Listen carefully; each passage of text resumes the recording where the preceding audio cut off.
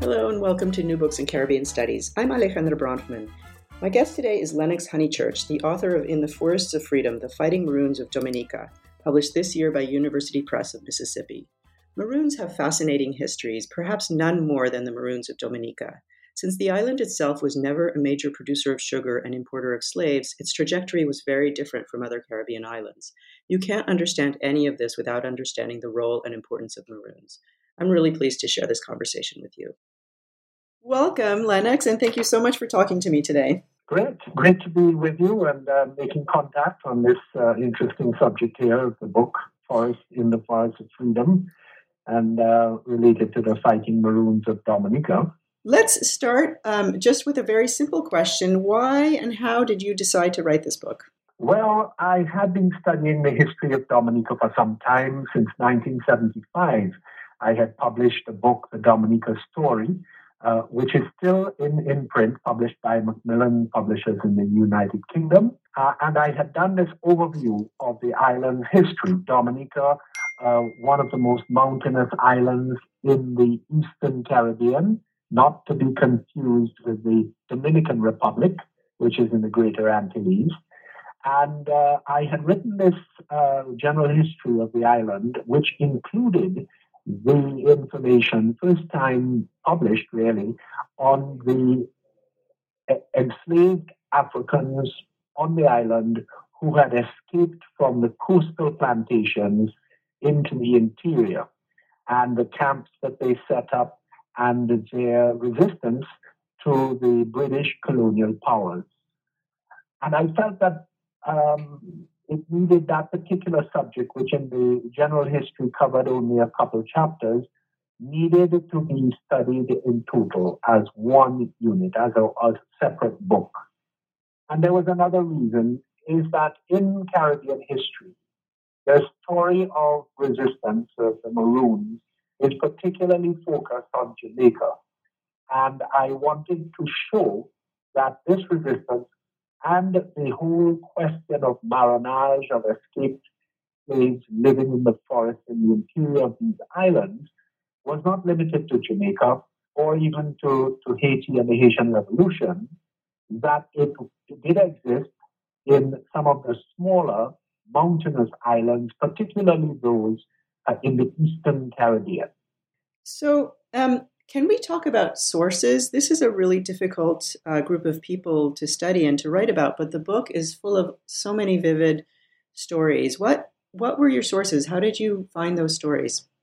Well, in subjects like this, as in the story of the indigenous people, it's always extremely difficult because one side of the saga has very little written information. There is very little record from the voice, from the experience of those of the oppressed. So any researcher who is doing this essentially is operating from archival material, both on the island and from the colonial power. In this case, mostly the British, and there is a mass of documentation, mainly correspondence from British governors to the Colonial Office, to the Board of Trade in London.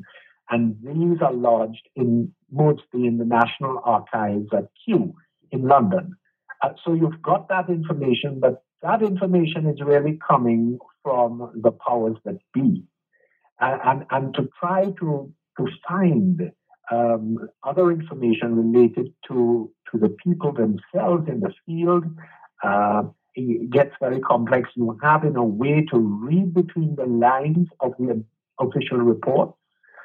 Another area where you can get a bit of a voice is in the court records, because when the trials were held, you essentially had a report, a record, a questioning of these people who had been captured, and you were able to get somewhat of a voice.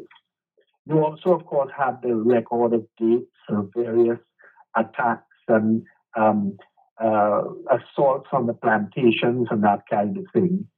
And that basically is what one has to do. One has to sort of shift between the official documentation, the official reports, and try to tease out some information coming from the forest. The other thing that is key is doing a lot of anthropological work, historical anthropology, knowledge of what were the natural materials that they were living on and with. And this comes from present information that is being handed down about the location of sites, the type of vegetation, the terrain. That forms a very important part of the information.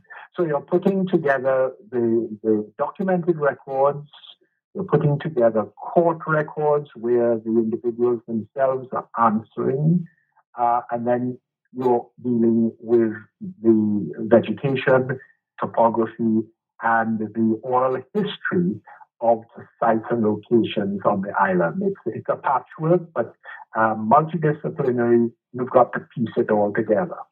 So you mentioned the terrain, and I was really interested by everything that you said in the book, and in particular the fact that it was only with aerial photographs in the 1950s that there were actually images of the interior, but obviously the Maroons knew those interiors very well. So can you talk a little bit more about the terrain of the island and why it was so important to the story? Yes, we could do so. It's the Dominica and the islands of the Lesser Antilles. Dominica is sort of in the center of the Lesser Antilles. The Lesser Antilles are the group of volcanic islands that run from Saba, Dutch Island in the north, and then all the way down to Grenada, near Trinidad in the south. These sit on the edge of the Caribbean tectonic plate, and they are subject to earthquakes, but also in history, they are the center of some of the largest volcanic activity over the centuries. So these islands are extremely mountainous, particularly those that are still called the Windward Islands. And those would include Dominica, and going south, Martinique, the French island, which had a major eruption in 1902, and then St. Lucia, St. Vincent, where they were active center for what were called the Black Caribs, the Garifuna, the mix between the indigenous people and the escaped slaves, once again, and also in Grenada, central mountainous zone where there were escaped slaves and quite a lot of activity in the 18th and early 19th centuries. So the topography of all these islands is really very mountainous, but Dominica, being in the center of the zone, is even more so. There is a saying and a story that has been making the rounds for a couple of centuries, that when Christopher Columbus was asked to describe Dominica, which he cited on his second voyage, asked to describe it by the monarchs of Spain, he crumpled a piece of parchment and put it on the table and said, "This is Dominica," because it is very tortuous, very difficult.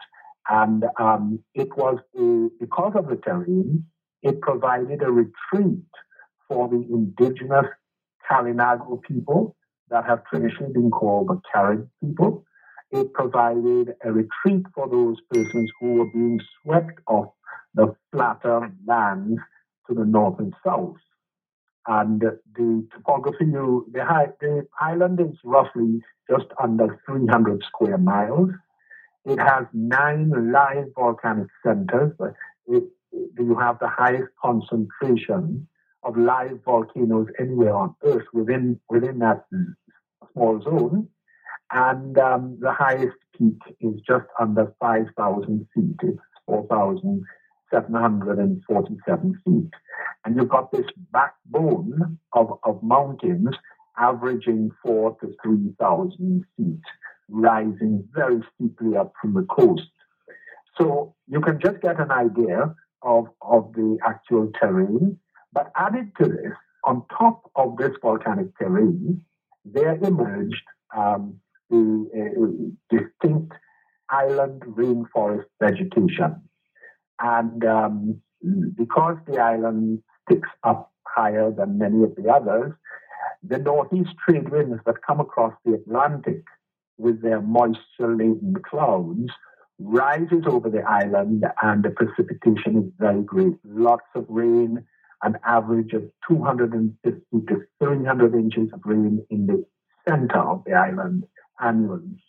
So you've got very thick forests, which then cover this terrain of mountains and ridges and ravines, and there's up to today, they say there are 365 rivers and streams.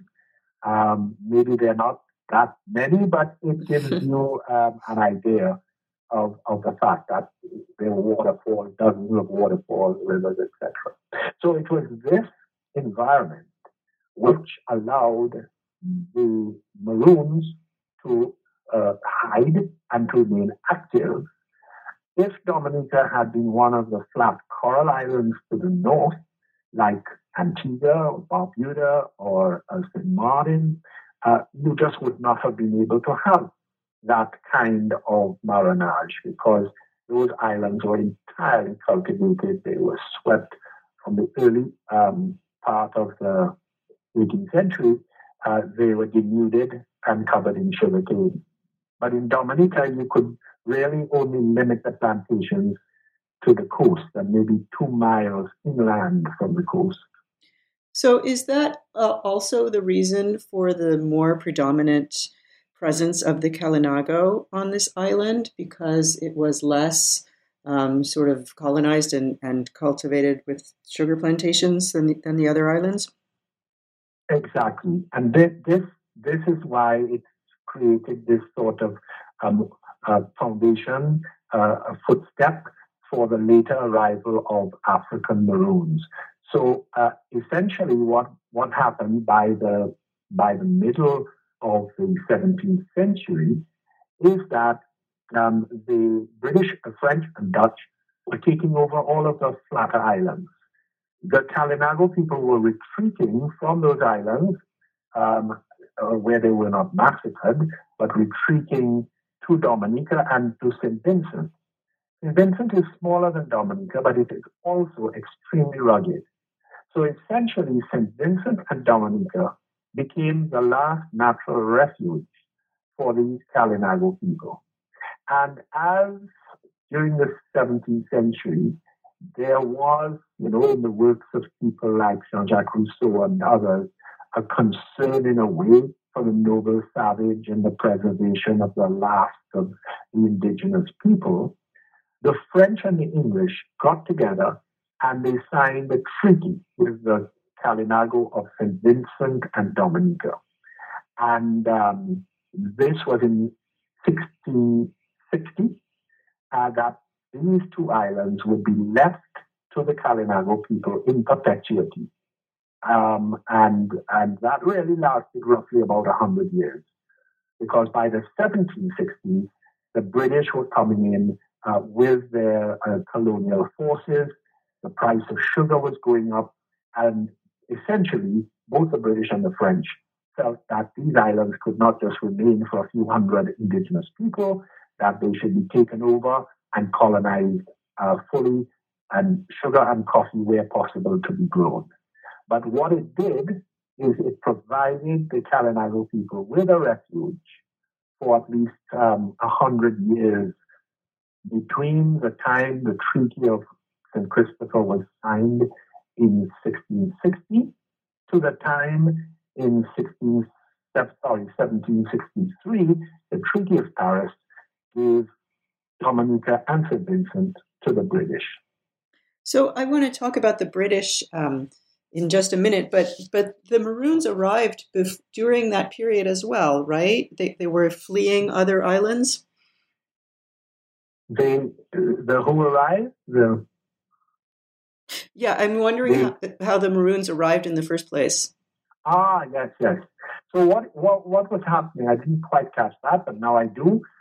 What was happening essentially was that the other islands were being colonized much earlier. So in the Eastern Caribbean, in 1625, you get the English first foothold in St. Christopher, now known as St. Kitts. And they established themselves there and began cotton production and tobacco with indentured laborers from England and Ireland and Scotland. And very soon afterwards, in the 1640s, 50s, with the rise of sugar, the demand for much more labor intensified, and they found that labor in West Africa. So from the 1630s into 1640s, we found the rise of the African presence in the islands. And those flatter, smaller islands, as they began to get more occupied and the plantations opened up and the African numbers increased, the Africans followed the Kalinago people who were still attacking the new European settlement. You see, the Kalinago resource base was not limited to one island alone. You had resources in the coral reefs of other islands, in the mangrove swamps, and so. And they saw this move for colonization and plantation expansion as a threat to their very lives. And they would extend themselves from Dominica, using Dominica as a base, and go up and attack French settlements in Guadeloupe and neighboring islands, also attack St. Kitts, attack Antigua, to try to forestall this arrival. And they met up with enslaved Africans. And the enslaved Africans came with them when they left after initial attacks, realized that here was some form of refuge from the other islands. And the numbers slowly and surely increased, so that Dominica and St. Vincent, but mainly since we're talking about Dominica, I will focus on that.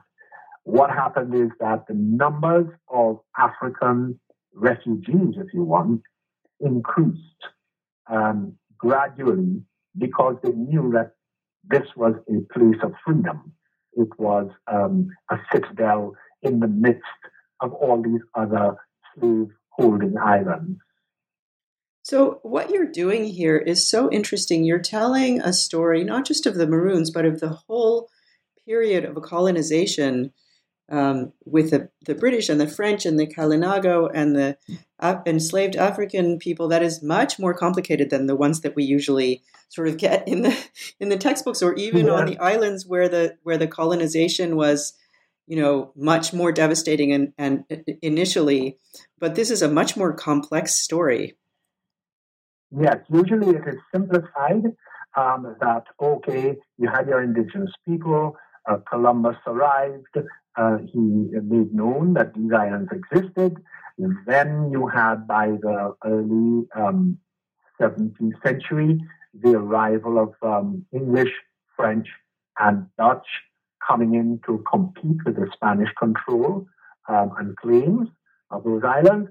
And essentially, the story just then jumps from there to the European colonization and the importation of Africans, with maybe a passing mention of the indigenous native Caribbean Kalinago people being reduced in one way or another.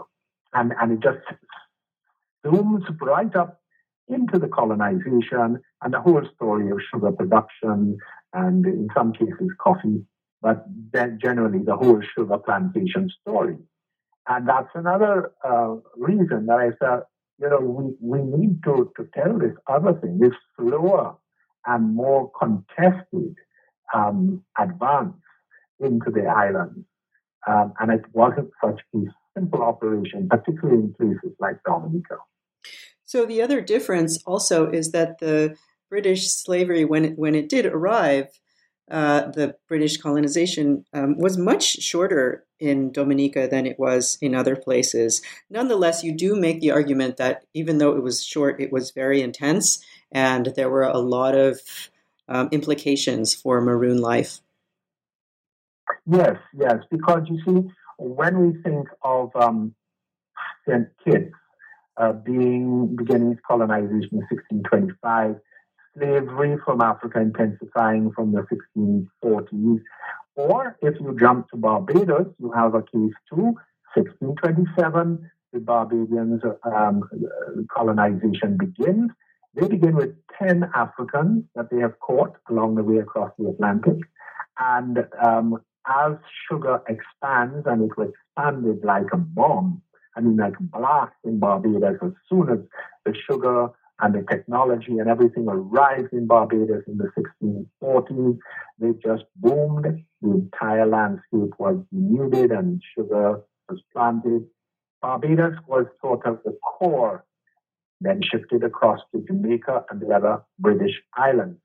But here you have Dominica holding back because of its terrain, because of the presence of the indigenous people, holding back for another 100 years. But when the British decided to take the island and got it ceded to them by the Treaty of Paris in 1763, the whole plantation system and all the regulations and laws and control related to it was really well established elsewhere. Barbados, Jamaica, the Leeward Islands, Antigua and Kitts, it was in full force. So essentially what happened in 1763 when the British took over Dominica is they just transposed an already established system. They didn't have to go through the process of trial and error that they did in the others. They had a complete ready-made system of government, of enslavement, of laws, of legislation to put into place. But the fact was that this is 1763. The plantations really didn't get going after a few years. So we're talking about the end of the 1760s. And then you have a few years later, about 50 years later, you then have the abolition of the slave trade in 1807, which in Dominica, the last slave ship to arrive comes in January of 1808. And so you've got this very short period of arrival that is roughly, as I said, 30 years, 35 years. And then in the British case, by the 1830s, and finally, fully in 1838, you have the abolition of slavery. So it's, in essence, in Dominica, you had only about 70 years of systematic enslavement. And there you had tenuous hold of plantations because the terrain was and the rainfall was really not conducive to efficient sugar production. But in spite of that, a full-fledged sugar plantation economy and society was established, but it was much shorter than the others. And very soon after emancipation, the whole system collapsed. And that is why the Haitian historian Jean Casimir, in a study which he did of Dominica in 1984, he says that Dominica exhibits the presence of a maroon society rather than a plantation society because it is less regimented, less ordered. The systems of color and control are not as tight and long-lasting as they are in the other sugar islands. Yeah, it's very clear from your book that the Maroons were really in control a lot of the time. But you talk about different forms of resistance and response to this British colonization. Only one of really which was the war, and there were several Maroon wars that you call them. So what happened to lead up to the first Maroon War? What were the factors that initiated it? Yeah, well, what happened is you had this period of establishment. Okay, the lands were sold. They were taken over by the British Crown. This was not a casual sort of proprietorship that you would find in the other islands. The British took over the land and they devised the whole system of surveying the land and selling it it was a state operation.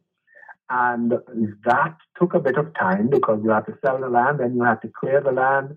So we're talking by the end of the 1760s, early 1770s, you get those plantations established.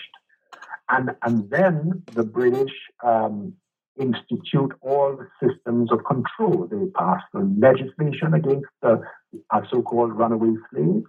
They bring in their military. They build their fortifications and their signal stations and their coastal batteries. All of that is taking place. But then, in 1778, the French, who have always had their eyes on Dominica, attack and take over the island for 5 years. So there is a further stalling of the British effect. And when by the Treaty of Versailles in 1783, Britain gets back Dominica, they then decide to intensify the control. They decide that they're going the beginning of the Marronage, the effects that were having before the French attack. They're going to be firm about this and suppressing it completely. And in doing that, they anger many of the chiefs, particularly one main chief who's controlling the center of the island. And the Maroons basically decide, look, we see this operation beginning, and we're going to nip it in the bud. We're going to try to basically prevent the continuation of this system that the British have instituted. Because what they did after the French left is they instituted a pattern of legions. They raised the tax so that all professionals and plantation owners would give a special tax to raising a military force which would be focused on Marronage, on dealing with the Maroons. Because the British Army was not prepared to deal with internal conflict. The British Army and the Navy saw their duty as defending the islands from external enemies. And so the colony had to create its own forces to deal with its internal issues.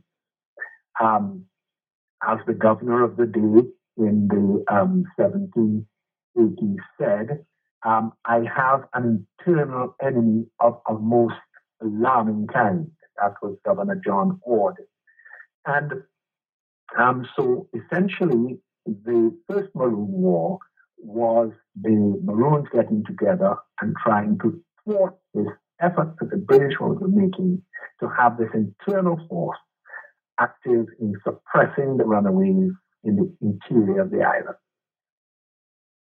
So the story is now we're leading up to the French Revolution, and you note many times in which Maroons saw opportunities to exploit divisions among Europeans, and this was often a very successful strategy. And you talk about a lot of sort of battles and counter battles.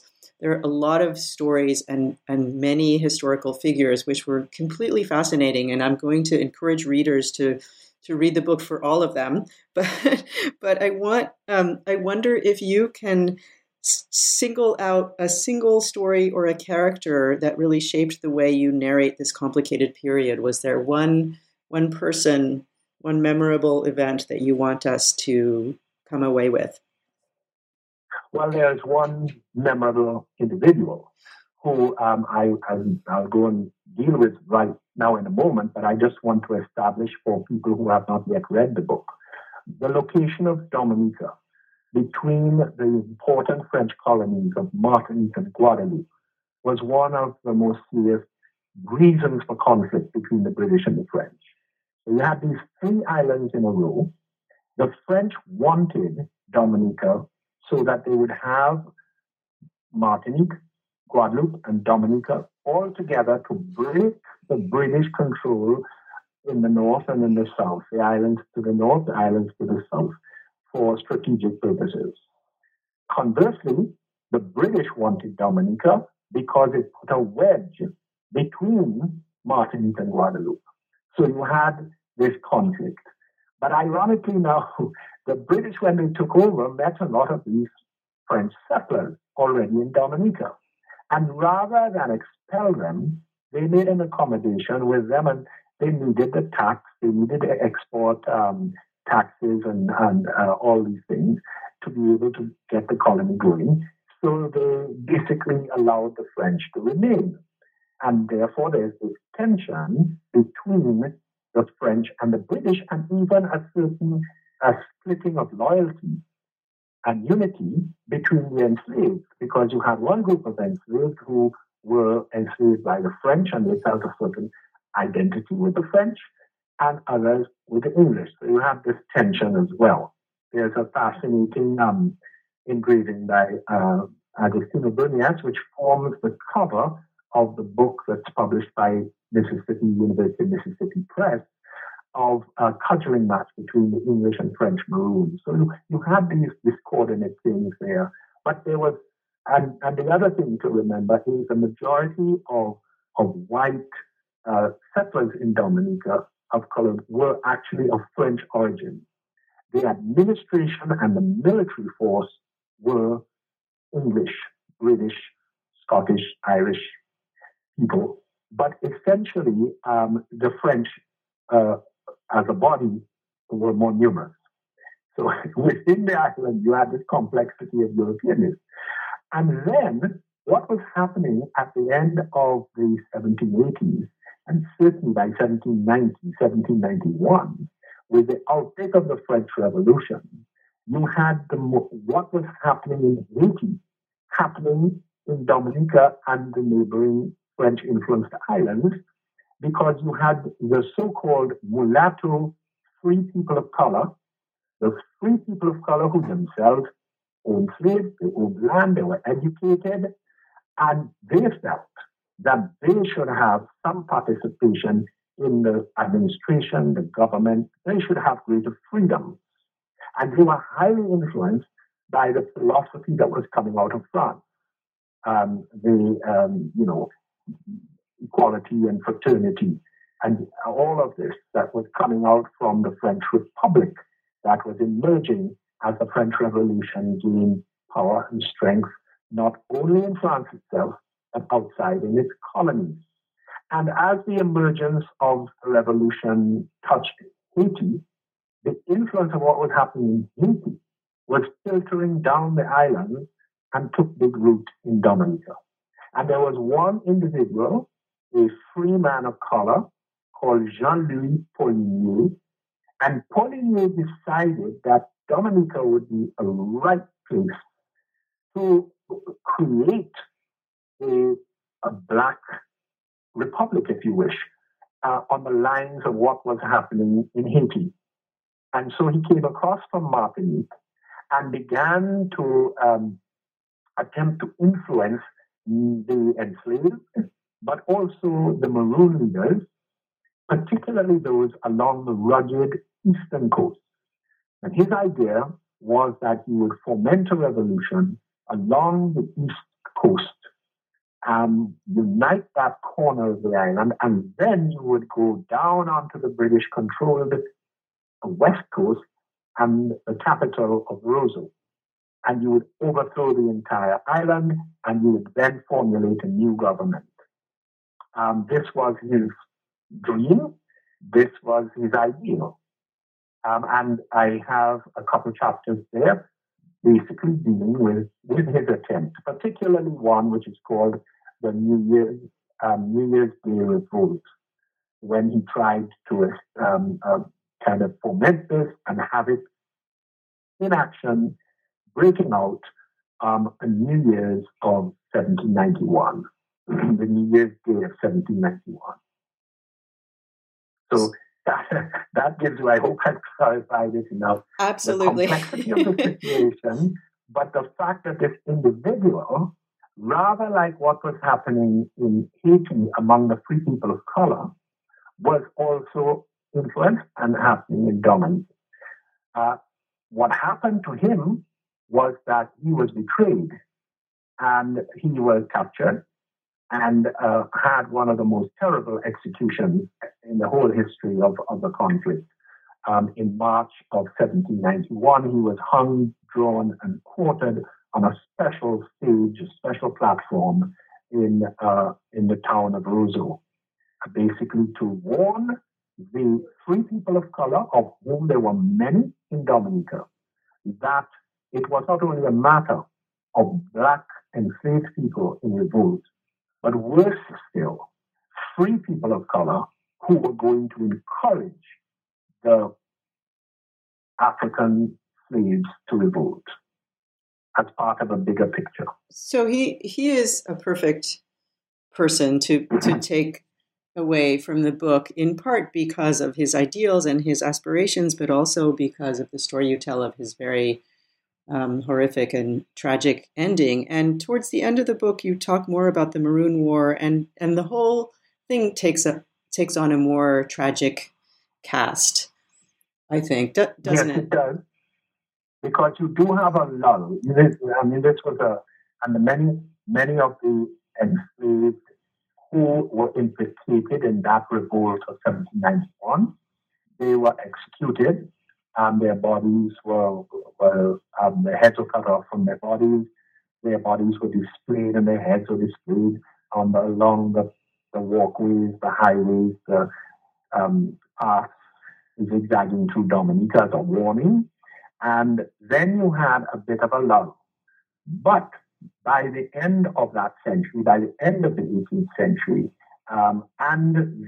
remember the 1804 is when we have the full climax of the Haitian Revolution and the overthrow of the French and the establishment of the Republic. And this, in a way, was being mirrored by what was happening in Dominica. The sailing ships were going back and forth through the Caribbean.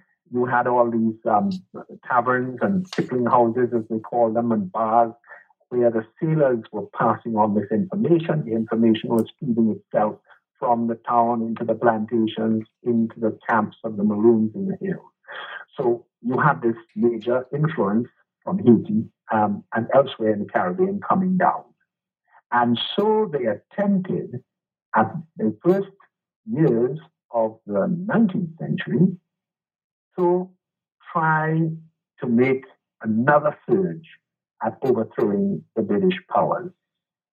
And essentially, that is what I call the Second Maroon War, where you had this major conflict between the British forces under a Governor Ainsley, who was determined to crush once and for all the Maroon presence in Dominica. He was very ruthless indeed. He had already created a crisis in Grenada, where he limited the freedom of the so-called free people of color and came into great conflict there in Grenada.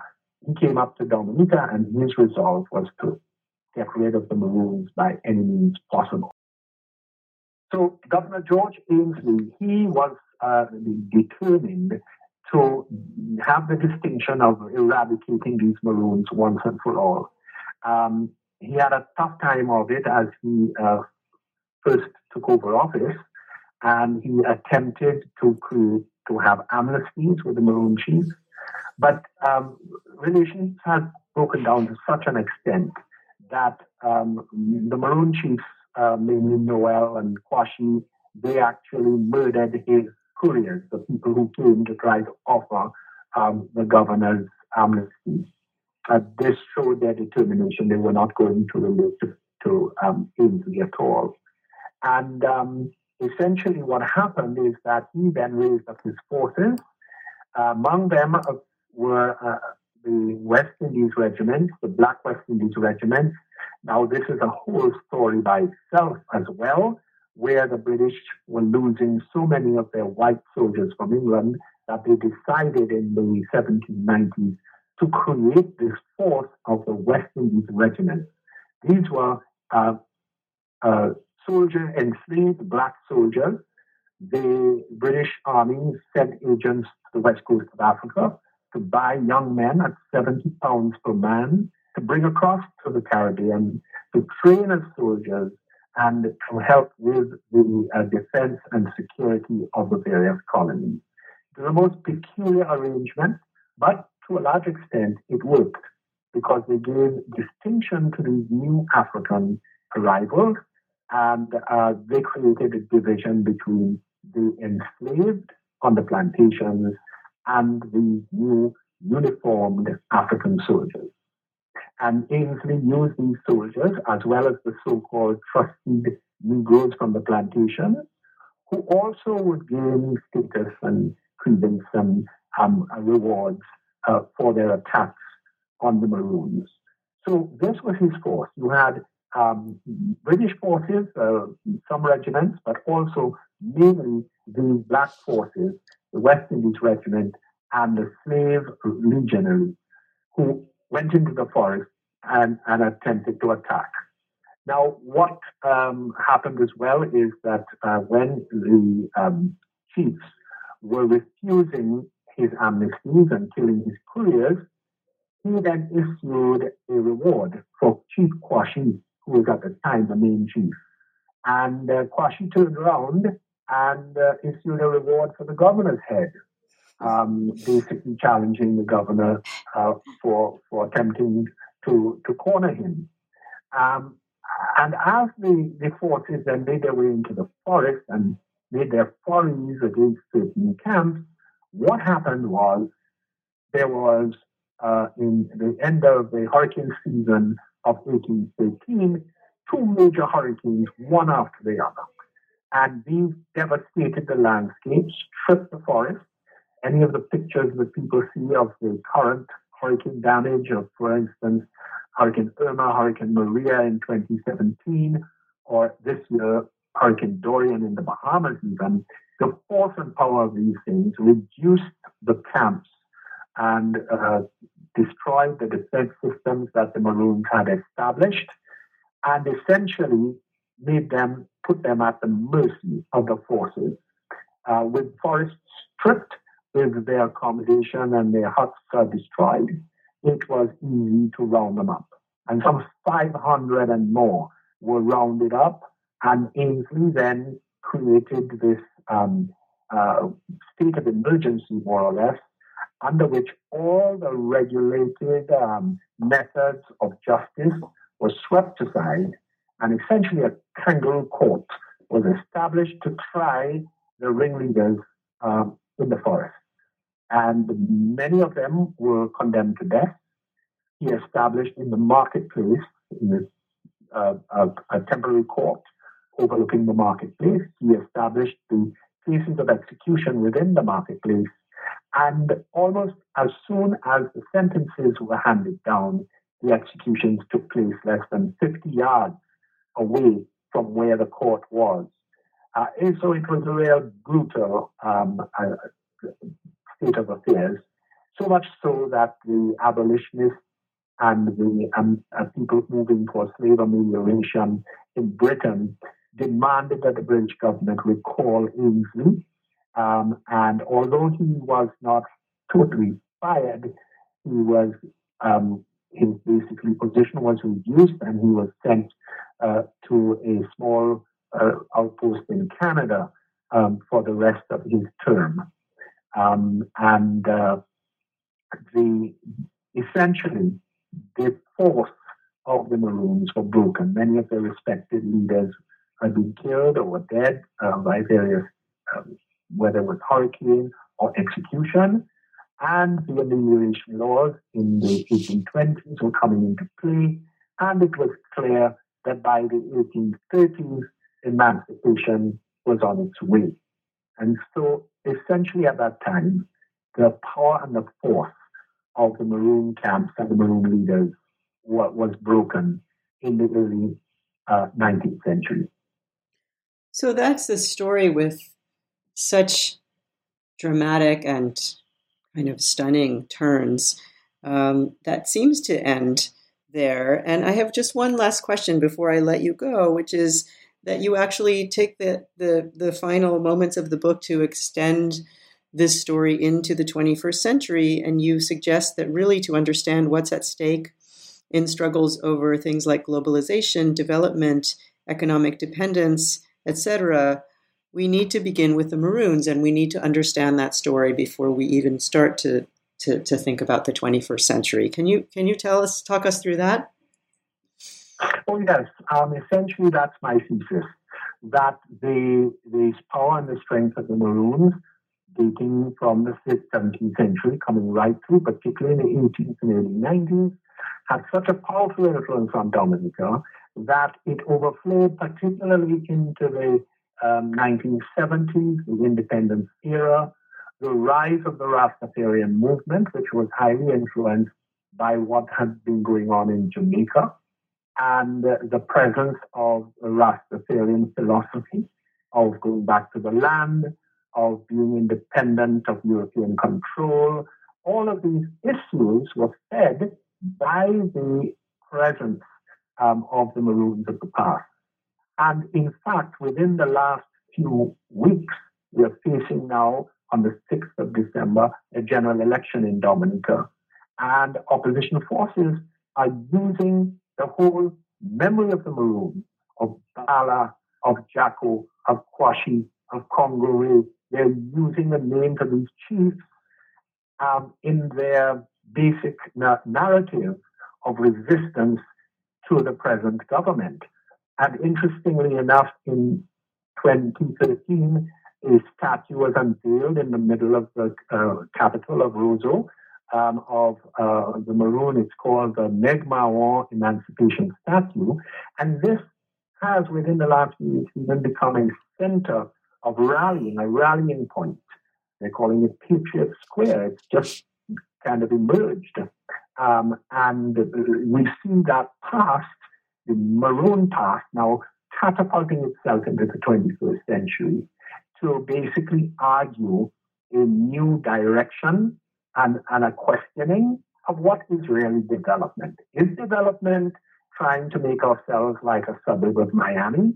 And therefore, to make it that way, do we sell out to international financiers and lose our island? That's the question on one side.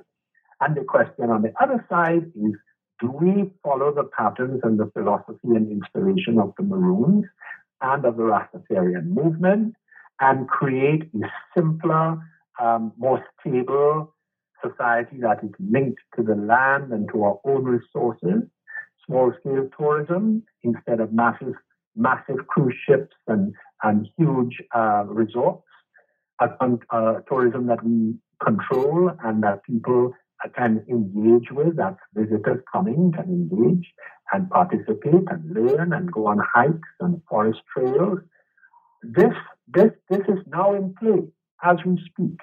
This whole question of what really is development in these post-colonial times when there are forces afoot in the international community to control these little islands once again with a very intense type of control that is even linked to the selling of nationality, the selling of passports to gain the nationality of the islands, to then be able to control them by international forces.